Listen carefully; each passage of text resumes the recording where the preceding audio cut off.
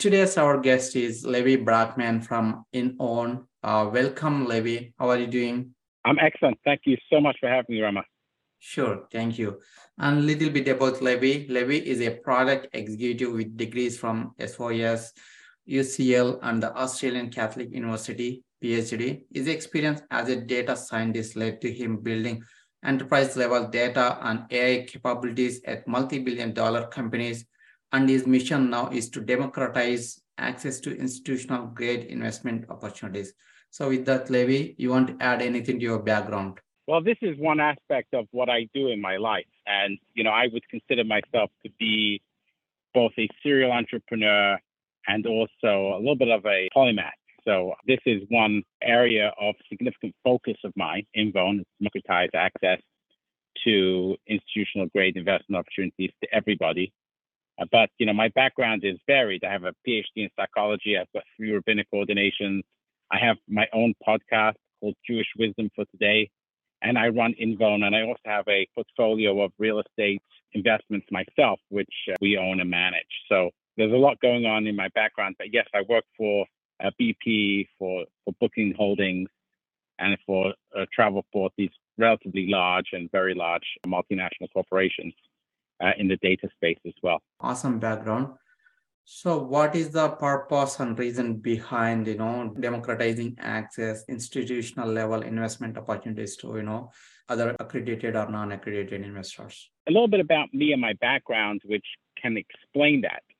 I was brought up in London, England. My father was a scientist. He had a PhD in chemistry and worked in industry. And as such, he never made big bucks, so to speak. But he was an intelligent person and would have liked to have made a lot of money. But never had access to the kind of investment opportunities that enabled him to do that while he was working, a kind of a scientist job. So whenever opportunities did arise, so for example, in England back in the 1980s, you had Margaret Thatcher, who was privatizing industry. So you had British Petroleum and you had British Gas and British Telecom and British Airways, which she floated all of them on the stock market. So because these were government-owned companies, the government did was they gave opportunities to the citizens to buy pre-IPO shares. So my father would always go in and buy and subscribe basically for everyone in the family for these pre-IPO shares. And then the day or the day after where they went public, he would then sell them for a profit. So he was pretty savvy in his ability to be able to kind of figure out when the opportunities arose to be able to buy private investment opportunities, if you like, to be able to then make some money off it. But those kind of opportunities were far and few between. And as a kid, I would see neighbors and other people driving very fancy cars and, were doing very well. We struggled. I was one of 9.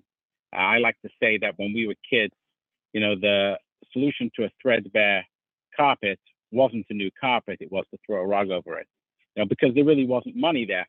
And it wasn't because there wasn't a desire to make money. It was just because those opportunities weren't available. And today we live in a world where the regulations have changed and the laws have changed, which enable institutional level investment opportunities to be made available to the public. And therefore, one should create the wherewithal, if you like, the platforms, according to the law, according to the regulations, which allow that and facilitate that. And that's what InVone really does. It enables people who would, in the past, only be selling their securities to accredited investors, people who have high net worth or at least $1 million of net worth beyond their own private residence, to be able to then sell that also to just a regular person to be able to have access to those institutional level private securities. Thank you for sharing that. So would you share me your visualization or vision for this company and this process? Well, there's a few things which we've done which are important to understand recently, and that is one of the things I realized out there in the marketplace is that one of the reasons why issuers, if you like, let's call them sponsors, don't do Reg CF offerings is because it's really expensive to do. The current marketplace out there to be able to go to a funding portal, which that's what it is, right? Reg CF, let's go take a step back for a moment to talk about the different types of regulations that are used, or it's actually exemptions that are used to allow the selling of securities to the public. So if you think of it like as a continuum, right? You start off on the left-hand side, if you like, with a 506B, which is basically a private placement. Because you can sell securities, but you have to have a pre-existing relationship with the people who are buying securities, and there has to be only a very limited number of non-accredited investors in any given deal. That 506B is usually used, for big banks and other investment banks which are doing private placements. It's also used sometimes for people who have wealthy friends and family, and that's an exemption which is used for that. Then you have this thing called the 506C, which says, sorry, let's take a step back again. 506B, you can't do any kind of advertising, right? That's the idea of a pre-existing relationship. 506C says you can do advertising, but you have to ensure that everyone is accredited. So they have to, usually people use some kind of third-party accreditation company to make sure that whoever's investing is actually accredited. And if they're not accredited, they can't invest or their money is returned to them.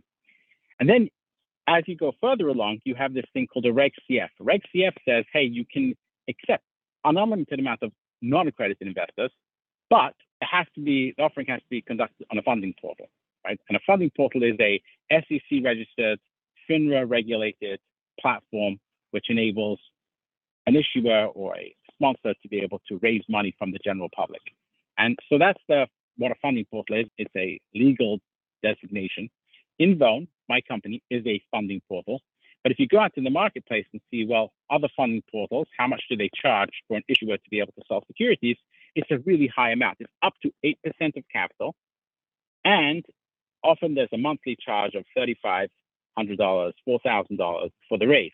So it ends up being relatively expensive. 8% cost of capital raised is a high percentage of capital which you raise, which has to go to a third party. Somehow that has to be covered. And when I realized that this is a real barrier to entry for sponsors being able to go out there and raise money from just non-accredited regular investors, I realized that we have to find a way to cut back those fees. So what we did was we went and we cut back fees, and our fees are as low as 1.5% capital raise, which is much more reasonable than the 7 or 8% charged by others. So really, we're trying to enable this, and one of the ways we're trying to enable it is by making the fees much more palatable for sponsors and issuers to be able to raise money. And I think we are the least expensive on the market. That doesn't mean our technology is cheap. Our technology is very, very good and works really well, but our fees are just much lower. I don't feel there's a need to be able to have to charge people 8% on capital raised. We do have a subscription-based model as well. So that's the Reg CF, and that's what we do. So the vision is basically to enable anyone who would like to raise money from the public to come onto the platform and be able to raise money from the public. Thank you for sharing that. Share me a little bit background, like how exactly you find investors and the sponsors, and what kind of due diligence you would perform on both investors and sponsors. So to be clear, our customer are the sponsors, not the investors. So we have to think of ourselves as a B2B2C company, right? The business to business, in order for that business to get to the feed to the other customers. So the business to business is, so we are a business and our customer is another business, the sponsor, who wants to raise money from regular non-accredited investors, right? Or also from accredited investors, because you can do a 506C on Invone as well. As a matter of fact, the best way to do a 506C is together with a Reg CF. It makes sense. If you're doing a 506C and you're doing advertising anyway, you might as well also add on your Reg CF, which takes the friction out of the investment process. So, for example, if you just got a 506C out there, so what are you going to do? The investor's going to show up, and you've done your advertising. Investors show up to the page in order to invest, and they're hit with a barrier. Are you accredited enough? And they say, yeah, I'm accredited. And they say, okay, prove it. Upload all your documents to prove that you're accredited. Many, many people fall off at that point. They're just not going to upload their documents. They don't want to, or they don't have it available, or whatever. So when you do a Reg CF together with your 506C, what happens is those who are accredited and want to upload their documents, they can do that, and they can go into your 506C bucket. Those who are either not accredited or they don't want to upload their documents, they go into your Reg CF bucket. So it takes down that friction of A, being accredited, and B, if you are accredited but don't want to or don't have the documents to upload, you can still invest. So that friction is removed. So anyone who's doing a 506C should really consider doing a Reg CF together with it. That will take some of the friction out of the pipeline. Our company is a company which our customer are sponsors or people looking to raise money. Now, we don't bring in the investors. That's the job of the sponsors, bring the investors. We just help with some of the regulatory cover that is needed if you want to raise money from and advertise, and also the technology which enables that. So our customer is not the end customer, it's not the investor. The sponsor's customer is the investor. We enable and help the sponsor get to their end customer in a way which involves a lot less friction, which is their investor. We're not promising to bring the investors to bear, right? Although, we are a kind of a marketplace, so there are people who will show up and see investment opportunities and invest in a sponsor's investment just because it happens to be on Invone, but that's not the promise of the platforms. Got it. Thanks for clarifying that. And what kind of investment opportunities are available? Are you focusing on only real estate, multifamily, or any other asset classes? Would you share a little bit about that? Actually, we're kind of agnostic about what is raised for on the platform. The key criteria is that there can't be any type of potential there has to be full disclosure. So all the disclosures have to be there. We have to make sure that whoever the sponsor is or the issuer is or the company raising money is disclosing everything. We also have to make sure that the full background check done on the sponsor to ensure that, for example, we have turned down sponsors who have things in their backgrounds which perhaps questionable. We recently turned down a sponsor who had a felony in his background, someone who has been prohibited from selling securities, not allowed to raise on the platform. If there's any other kinds of red flags in the business model, we won't allow them to raise on the platform. So the goal is to try and protect investors as much as possible and to make sure that everything is disclosed to investors. So we will ask these questions to make sure it's not our job to judge the business model. It's not our job to judge how strong of an investment opportunity it is. Our job is to make sure that all of that is disclosed properly to the investors so the investors can make a proper and educated and transparent decision about whether to invest in the opportunity or not. So what are some best practices using your platform? I think that anyone who's considering doing a 506c should talk to us about also doing a Reg CF together with it, because that makes sense to do both. So I think the best practice going forward, more and more people will think if I'm doing a 506c, I should do a Reg CF together with it in order that I can take out some of that friction from investors. And also it depends on the size of your raise. We've got a guy who's just doing a 506c. He's probably going to raise the full amount from, not more than 5-6 investors. So that's fine, just to 506c. But if you're going out there and really doing some serious marketing, then you should do your Reg CF with the 506c together, or your 506c with your Reg CF. That way you're able to kind of not take away any of the friction. So I think that's what best practice going forward would be. As far as other best practices, you make sure that you're transparent with your investors, totally and utterly transparent. Because if you are not and you don't disclose everything, you can get yourself into trouble. So we'll ask a lot of these questions as we go through, and sometimes sponsors get uncomfortable with answering those questions. And if they do, then they're probably not a good sponsor for us, because that means they're trying to hide something from investors. And if you're trying to hide something from investors, you shouldn't be raising money. And certainly you can't raise money on Invone. All right. Thank you. So is there any restrictions using this platform? Yeah, the key restriction would be your background check. If you've got stuff which is flags, if you're trying to hide something from investors, or if you're just not being transparent, those would be the restrictions. Other than that, we're here to facilitate your ability to raise money from the public. Now, we don't bring investors along with you. So in other words, we're not promising you, hey, come and invest, come and put your deal up on the platform. We're going to bring lots of investors. That's not the business we're in. We're in the business of helping you facilitate the ability to reach more investors in a less frictional way. If you're the kind of person who wants to build a brand with investors and are spending money on marketing, you should definitely be talking to us. But if you're just doing some private, small deals which you can do on your own, you just want technology, we can also help you with that as well. But the key thing is we're here for people who are looking to not necessarily use somebody else's investor base to bring the money, but want to build their own investor base and want to take the friction out of it. There are platforms out there which will bring their own investors, and then they vet every single deal. You could see those people more like a fund, right? We're not a fund. We're just here to facilitate you raising money. Got it. Thank you. So would you share any of your best experience so far? Yeah, I mean, we've had sponsors who've been able to go out there and bring and be surprised at how much money they've been able to raise from non-accredited investors. We had one sponsor who was like, let's see if I can raise $250,000 like pretty quickly from my list of non-accredited investors. And he ended up raising way over $1 million. So we've had those kind of experiences. Some people that works for, other people it doesn't work for. You can always do a test the waters campaign. We just had recently a company which did a test the waters campaign to see. They had a thesis to say that their non-accredited investors in their database would invest if they did a test the waters campaign, and they did that.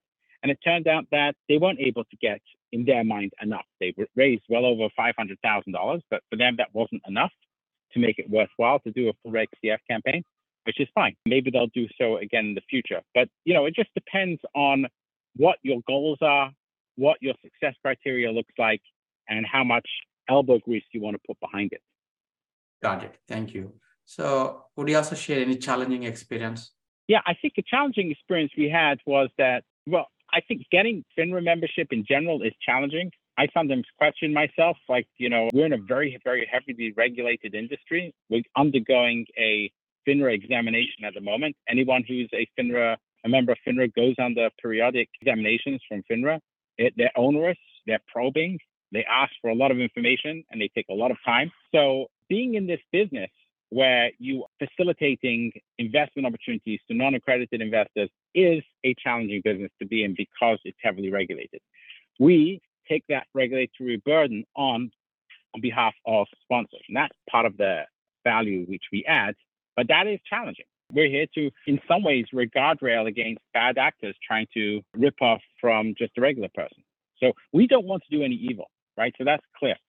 Whilst we want to do good, which is making good investment opportunities available to the general public, we also want to make sure that we don't have bad actors come in and try and offer fraudulent investment opportunities, which aren't investment opportunities at all, to the public. So we're, if you like, a guardrail against that. And that's not just challenging, but it's a burden to carry. It's a responsibility. And I feel that very acutely. Got it. Thank you. So how do you visualize, or how do you see your company next 3 to 5 years? I visualize it growing into becoming the preeminent place where people who would like to raise money from the general public come to raise money. And out of that will grow into a marketplace where investors see it as a place to come and put their money. So if they want to check out what's the latest investment opportunity available on Invo, they'll come and look and they'll find one. They'll see that as a place for investment opportunities. If you want to seek an investment opportunity, one of the places you'll definitely go to is Invo to see, hey, what do they have up now that I can look at potentially investing. Awesome. Let's shift towards personal side. So what habits are helping you to be successful? I think success is one of these things which is a constantly moving goalpost. I think that, therefore, it's a very difficult thing to define. I think that, for me, success is not just one thing, right? There are some people who think financial success is success, and I don't agree with that at all, actually. I think financial success is one element. In fact, financial success is only valuable if it is there to help you do the things that you really care about in life. Success is much more self-actualization, right? The ability to actually live the life that you were born to live. And that doesn't include money.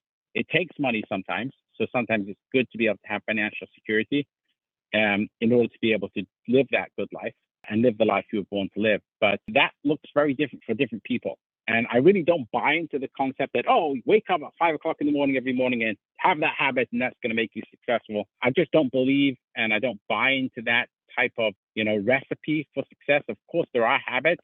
Be consistent with what you're doing. Be passionate with what you're doing. Find the thing that you love. Find the thing that is your calling. These are all things that are cliches in a sense and are truisms that can help you succeed. But success looks different for every single person. What might be successful for me might not be successful for you. And so for one person who's, they might be very, very successful given who they are and their makeup. And for another person, that wouldn't be success at all.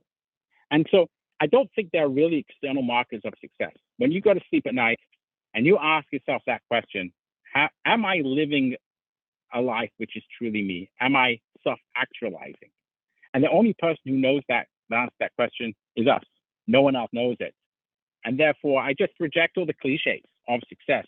And what allows me to be successful won't necessarily allow you to be successful. I have a pretty unconventional way in which I lead my life. I have lots of different interests. My days are usually chopped up into different sections, doing different things. I have an investment portfolio of real estate. I have a podcast which is nothing to do with real estate at all, and it's to do with religion and spirituality. I study philosophy regularly. In addition to all of that, I also run Inbone. And, I have 5 kids. I'm engaged in community. And so it's really very varied. I guess what I'm trying to say is that I don't think there is one thing which I can say, hey, this is the thing you should do and it will help you become successful. People spend a lot of money offering that kind of thing, but I don't necessarily buy it. Sure. So any books that impacted your life? Of course, I studied a tremendous amount of Bible and Jewish philosophy, etc. I think it's very difficult for me to be able to take one book and say, this is the book, because I become very enamored by different books. I read them and then they become a book which I go to and I quote for a while. And then I read another book which I get excited about. And somehow they will become part of the things you then take on, and they become part of your mindset, part of the way you think about things. And after a while, you're not even sure where that came from. You just know that it works for you. It makes sense. So again, this is one of those things people like to say, there's this one book. I don't have that one book. I don't. There are many, many books that I've read. I usually read probably about 30 to 40 books a year. And I really can't say that there's one which really kind of changed my life. But every book I read changes me a little bit because it adds color to the way I see the world. When you're born, you see the world really not even just black and white, just in dots. And slowly the lines get filled into those dots as you learn more. And then that becomes a black and white picture. And then the more you learn, the more color gets added. And then the additional dimensions get added. And you want to be constantly adding dimensions. But in that case, you can see why there can't just be one book. There's so many different thinkers out there. And I think if there's just one book that changes your life, then you're really unidimensional. I really can't put my finger on the one book. I do have some books which are favorites of mine, but I can't say there's just like, I can't put my finger on one book. There's books. I read the Talmud every single day, for example, which is the magnum opus of Jewish law, and there's tremendous wisdom and knowledge in that. And it's a very ancient book. I read that every single day. Right now, for example, I'm studying or listening to one of the great courses on metaphysics. And we're going through, from Newton to Einstein and beyond about, and so I'm very interested in that as well. So it's also not only books, it can also be, other kinds of lectures which I listen to, which I find very interesting. Got it. Awesome. Thank you. Thank you for sharing your perspective. So, and how can listeners connect with you, Levi? So find me on invone.com, INVOWN.com. Invone stands for invest, INV is for invest, and OWN is own. Investors and owners, investinvone.com. I'm at Levi or Levi, Levi at invone.com. You can reach me there. Anyone's interested. I also have a podcast called Truths, Jewish Wisdom for Today. You can find that as well on wherever podcasts are sold, or not sold or found. And I also have a book called Jewish Wisdom for Business Success, which did quite well. And people can find that as well if they're interested in learning more. Awesome. Thank you very much, Levi. Thank you. Pleasure. Thank you for having me.